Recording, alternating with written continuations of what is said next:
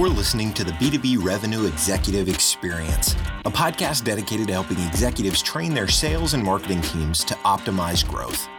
Whether you're looking for techniques and strategies or tools and resources, you've come to the right place. Let's accelerate your growth in 3, 2, 1. Welcome, everyone, to the B2B Revenue Executive Experience. I'm your host, Chad Sanderson. Today, we're talking about leadership, a topic that is constantly evolving, even more so with the way the business world's been changing the past 2 years with the pandemic and all of the changes to remote versus in-person versus cultural impacts. To help us, we have with us Brandon Wilson, Chairman, President, and CEO of Wilbron Incorporated, author of Sabotage, Leadership That Overcomes Betrayal, Theft, and Deceit, and frequent contributor to CNN, BET, and the Today Show, to name a few. Brandon, thank you for taking time and welcome to the show. Oh, thanks for having me, Chad. It's an honor to be here. So we always like to ask kind of an off-the-wall question just to get the audience to know you a little bit better. And I'm always curious to know, we spend so much time working and building these work personas. I'm curious to know something you're passionate about that those that only know you through work or maybe only know you through your book may be surprised to learn about. Getting personal early.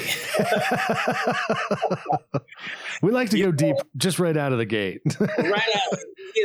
That's the first way to build a relationship is to go ahead and go deep early so you can apologize later. But the thing that I think that people who only know me through business might be surprised to know about me is I am a lover of music. I am passionate about music. All kinds. I mean, from the standards with Tony Bennett to jazz of Gregory Porter to classic R&B with the SOS Band and anything Jimmy Jam and Terry Lewis. I just love music. It's so much so that to double down on that, let's get personal. One of the things I most enjoy is after work or whenever I break away from familial obligations and I'm just driving just to go shopping or to go do something passionate, like a hobby or whatever, go play golf or what have you. On my way to that destination, I often find a cool instrumental on the radio and start rapping. Nice. Very cool. Very, very cool. And is this something you've done like all your life or something you came into later? Is the music, has it been there all the time? All my life. I used to be that guy as a kid, like in these ciphers, like you see on TV, just freestyling away. I've lost some of the skills as I've gotten older, but it's a passion of mine. And what's interesting about it is not just rapping for rapping's sake. It has become for me a communications exercise. It provides me with an opportunity to, within a measure, to formulate what the next thoughts need to be and to organize them in a way that fits the cadence. And it becomes a really fun game for me that really helps me to become a more effective communicator as a leader. I love it. And it's a great segue. I mean, as a recognized communication and executive consultant, there's no doubt a story of how your passion for all things leadership developed. So I was kind of hoping you'd share that with the audience. Well, let me first say to dovetail off that last thought is so if you want to become a better communicator, listeners, start freestyling. That's the key takeaway that everybody from the podcast is now going to do. Start rapping. Yeah. But with great sincerity, I care about your audience. And so I want to spend this time giving your audience substantive things that I've gathered along the way to becoming a more effective leader and business owner and communicator and executive consultant. And to answer your question, my journey began with great mentors. I grew up with a lot of ambitions, a lot of desires, but never had access to the kind of resources I know exist today. And that changed when I went to college. I had a chance to work in student affairs and work very closely as a student, and work very closely with the president, the late William Walker at Auburn University, Dr. William Walker. I learned a lot about some of the challenges that a CEO at that level faced. I would graduate and then I would work for a very powerful civil rights organization. Their founder was still there. He founded the organization then some 30-odd years ago. And so I had a chance to really sort of dive deeply and richly into his experiences in starting that organization. We traveled a lot with one another. And I remember one day he told me, he said, "Brandon, you got everything it takes to be an incredible business leader, and you should start your own business." And I walked away never feeling more flattered for being fired. I said, "Man, if you want to fire me, just tell me to leave. Flatter me out the door." But he was serious. He kept bringing it up to me. And this statement changed my thinking about entrepreneurship. It also changed my thinking about leadership. He said, "Let me tell you why I started this civil rights organization." And he told me the story of his passion for building something that would shape the world for the people he loved. And he said, "Brandon, if you say you don't want to be a businessman, you don't like entrepreneurship, at least do it because the people you love deserve an engine for good." And I never forgot it. I immediately, I think the next day, went and registered an LLC called Wilbron. And it was founded as a higher education think tank. And the work that I was doing then was providing consultancy to college presidents all across the country. So when they called this civil rights attorney, he would send college presidents would call him. He would send them my way, and it provided me with a chance to gain even more mentors in that world, and to provide them with advice to their most pressing challenges, and made a company out of it. We scaled and we grew. We became a full-size advertising and communications agency as a result. But one of the things that experience taught me or gave me was access to really influential and powerful leaders throughout my entire career. And one of the things that I realized is that when there are three types of leaders. I mean, there are leaders who think about getting things done, and I've worked with those. There are leaders who get things done for the sake of getting things done. Like I've been asked to do this and I said I would do it. I'm going to get it done.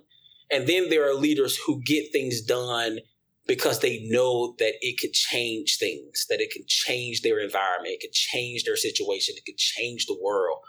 And I noticed that the higher in influence all the leaders I worked with, they thought about execution and leadership with a certain sense of urgency because they knew the consequences of failure. And so my conversations with those leaders will oftentimes talk about legacy. They will often talk about why failure isn't an option. And then when talking about the barriers for those leaders to succeeding, this concept of leadership sabotage kept coming up over and over again. People defying them, corporate abuse, people wanting to exact revenge on them, reputation assassination, credibility assassination. I mean, the list goes on and on and on. Theft, even disingenuous promotions. Those happen, believe it or not. I had a CEO one time tell me, if you want to get rid of an employee, the best way to do it is to give them a promotion. And just to give them enough rope to hang themselves. And there's signs that you can point to. And I've been put in a position to help leaders at all levels point to those, identify those signs and those barriers and those saboteurs before they strike them, so that they can continue to lead effectively and do transformative work. Well, and so, all right, let's talk about that a little bit. So there's always signs. Some people are better at catching them than others. But when it comes to being in an environment where there is that leadership sabotage or may give birth to that, what are some of those early warning signs that leaders should be paying attention to? There are many, but I want to correct something that you just said, that many leaders, some leaders are better at seeing the signs than others. I will dare say to you, few leaders are good at seeing the signs. All right, we're going to just bring the truth. We'll just bring the truth from now on. All right. and that's why sabotage is able to persist, because those agents of sabotage or saboteurs, if you want to call them that, are banking on the fact that you don't know the signs, that you don't know what they're up to. And that's why it persists. I mean, there's data that shows, at least in my experiences, 1 out of every 3 leaders that I speak with have faced leadership sabotage. 1 in every 3. And even few of that, probably 1 of every 3, had the skills needed to overcome them. And some just sheer luck, some by instinct. But I wrote a book called Sabotage, Leadership That Overcomes Betrayal, Theft, and Deceit, because I realized that there was a leadership gap. There was a discipline gap that exists. A lot of books. You can go to the bookstore right now. You can walk up and down the aisles and you can find all kind of powerful leadership books, powerful business books, powerful executive management books. And they talk about rising early. They talk about working hard. They talk about all of those things. But I think there's not enough content, if any. There's very few, if any, that prepares that leader who rises early, has vision, and wants to work hard to prepare for the spook behind the door waiting to trip them up as they come in at 7 o'clock in the morning. Yeah. And there's certain signs that you can look for. My book calls them the 4 horsemen of sabotage. And in my research, and even in my own experiences of being sabotaged, all acts of sabotage, whether they be an act of betrayal, an act of theft, or an act of deceit, fall into one of 4 categories. And I call each of those categories, a horseman of sabotage. And the 4 horsemen of sabotage are things that leaders can look to see the early signs. And they are jealousy. Whenever you encounter somebody who has a penchant for demeaning the gains of others, or diminishing the gains of others verbally, and it may not be to you, then you know that you're dealing with someone who has a penchant for being jealous. And so whenever you see that horseman ride into your life, there are things that you can do to fortify your pursuits and your leadership and your life from the acts that are acts of sabotage that are driven or motivated or fueled, if you will, by jealousy. The other horseman is arrogance. We see these leaders, we see these folks all the time. And, arrogance needs no introduction. It introduces itself. But arrogant folks, arrogance is a horseman, and it rides into our lives, and it does certain things. It's different. It does different things than jealousy. Arrogance undertakes other types of sabotage in our lives. The other one is lying. Liars, the people who have a high penchant for lying. And lying, and all of these have levels. Lying has levels as well. There are people who lie for the sake of distraction, to get attention off of them, to say, hey, look over there. And then there's another level of lying, which is lying to harm others, where you literally throw other people under the bus. Yeah. Showing a reckless disregard for the harm that you might do just so that you can satisfy your selfish intent. And then the last horseman is seduction. And whenever you see the seducers come in our lives, and I'm not talking romantic seduction, even people who are, and it's all, most of it's platonic. They have well-manicured personifications, well-manicured reputations, and they are always dressed to the T, to the dime, to the nine. They speak very ambitiously about things. And we do that too as leaders every day. But what makes it jump into the level of seduction is that they utilize that appearance and that crafted environment that they wrap themselves around to encourage you to go along often unethical rides. They really don't care if the means justify the end, and they find great pleasure not on the journey, but getting you to join them in the journey. Come on along. I mean, we can do this. We can get away with it. It's going to be fun. This could be fine. Just jump on. It'll be fine. Come on and do it. And when you break it down in that way, even your guests, I'm sure, are starting to think about, there are people in my midst who exhibit some of those behaviors. And being able to think about where you are and think about your leadership is not a matter of, in that way, it's not a matter of paranoia. It's a matter of wisdom.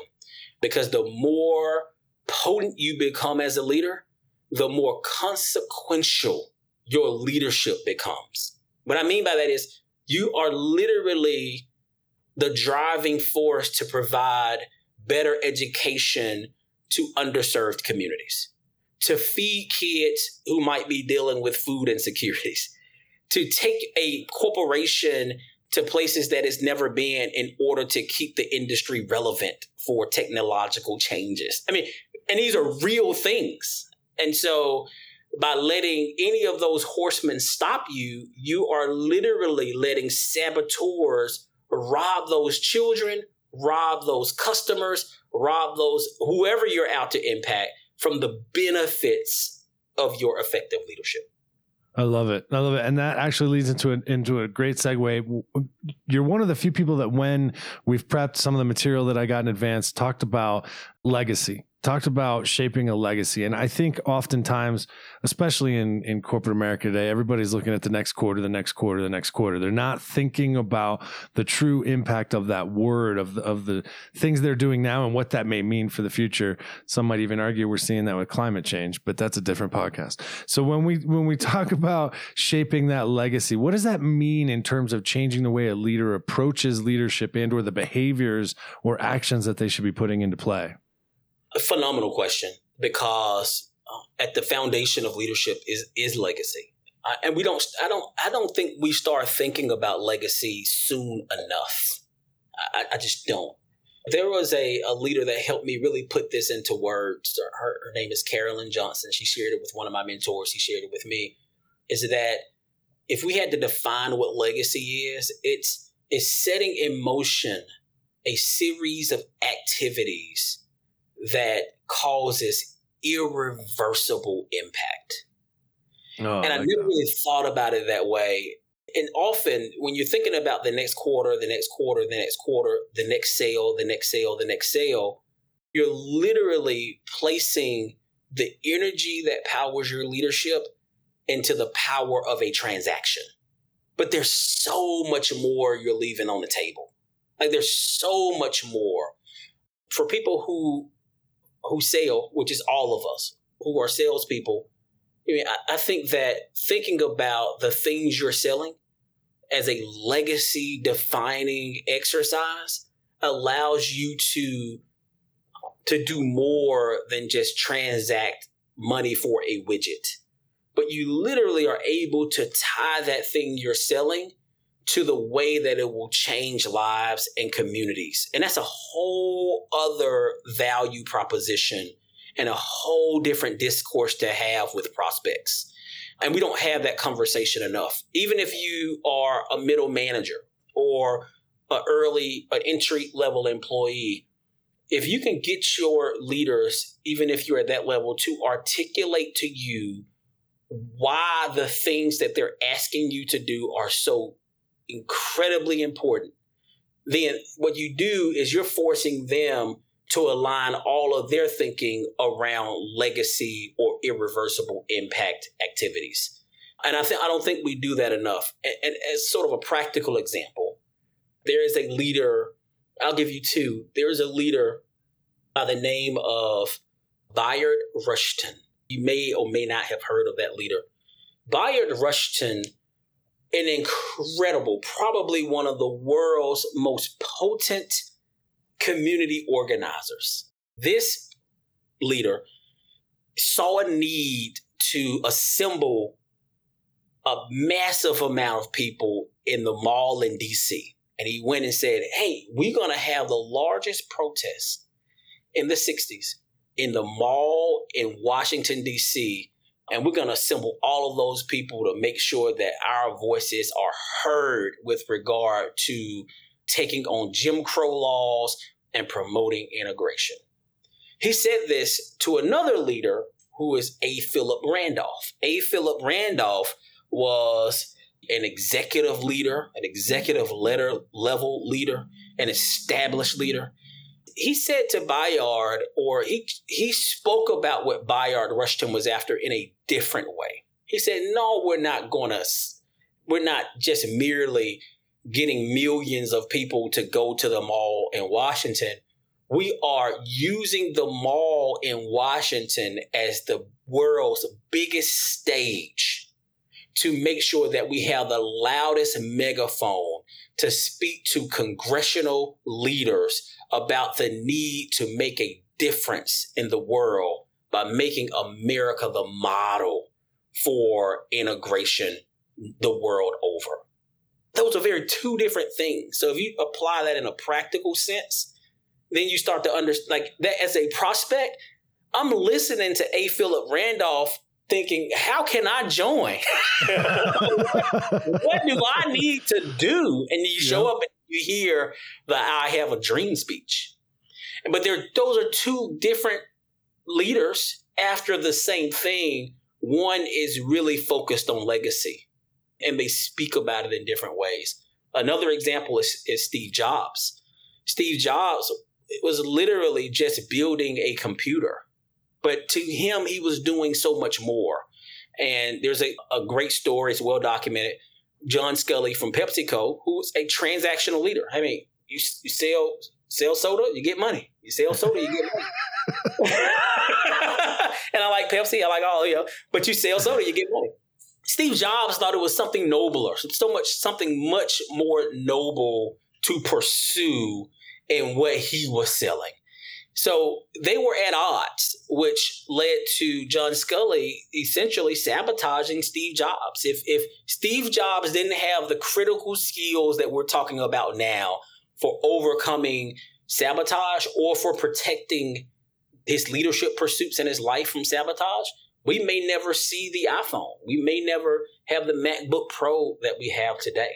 And the vision he saw, he aligned his activities with providing each of us, the ordinary person, with the tools necessary to change the way that we engage with the world and how the world engages with us.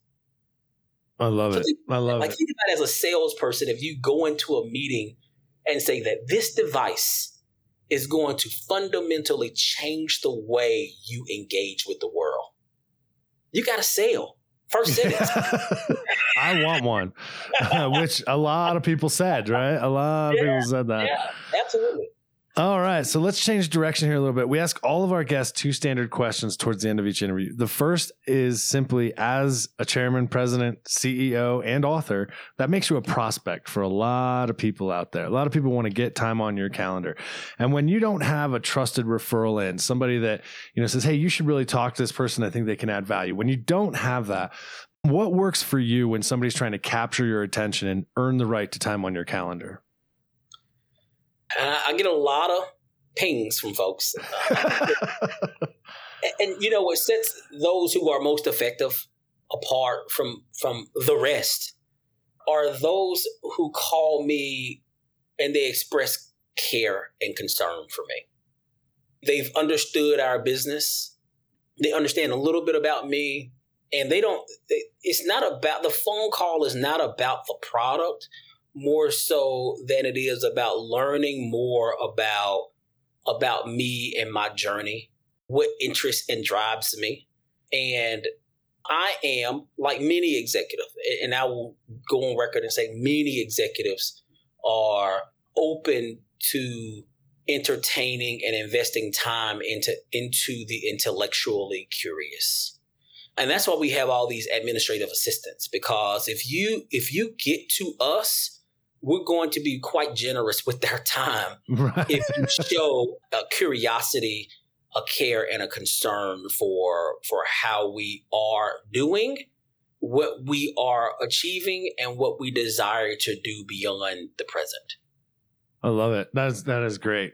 So last question, we call it our acceleration insight. If you could give one piece of advice, just one, to sales, marketing, and professional services people, one piece of advice that if they listened, you believe would help them hit their targets or exceed them, what would that one piece of advice be and why? Oh, top of my head, easy. Use your time not to sell products, but instead use your time to purchase relationships. That's going to be one of the quotes they're going to pull out, brother. I'm telling you right now. I know our marketing team's going to pull that out. That is very well said. Very well said. Yeah. All right, Brandon, if somebody wants to find the book, where's the best place for us to send them to find that Sabotage book? BrandonWilson.co. Again, that's BrandonWilson.co. And you can go there. You can get the book. And I hope it's a blessing to each and every one of you as you strive to become more effective leaders.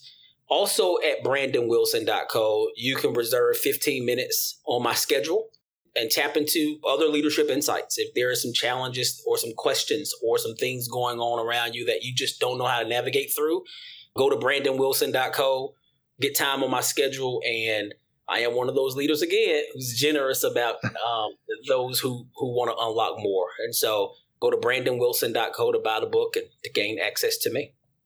I love it, Brandon. I can't thank you enough for taking time. It's been an absolute pleasure to have you on the show. It's been my pleasure. All my pleasure. All right, everybody. That does it for this episode. You know the drill. Check it out at b2brevexec.com. Share it with friends, family, coworkers. Leave us a review if you like what you hear. And until next time, we at Value Selling Associates wish you all nothing but the greatest success. You've been listening to the B2B Revenue Executive Experience. To ensure that you never miss an episode, subscribe to the show on iTunes or your favorite podcast player. Thank you so much for listening. Until next time.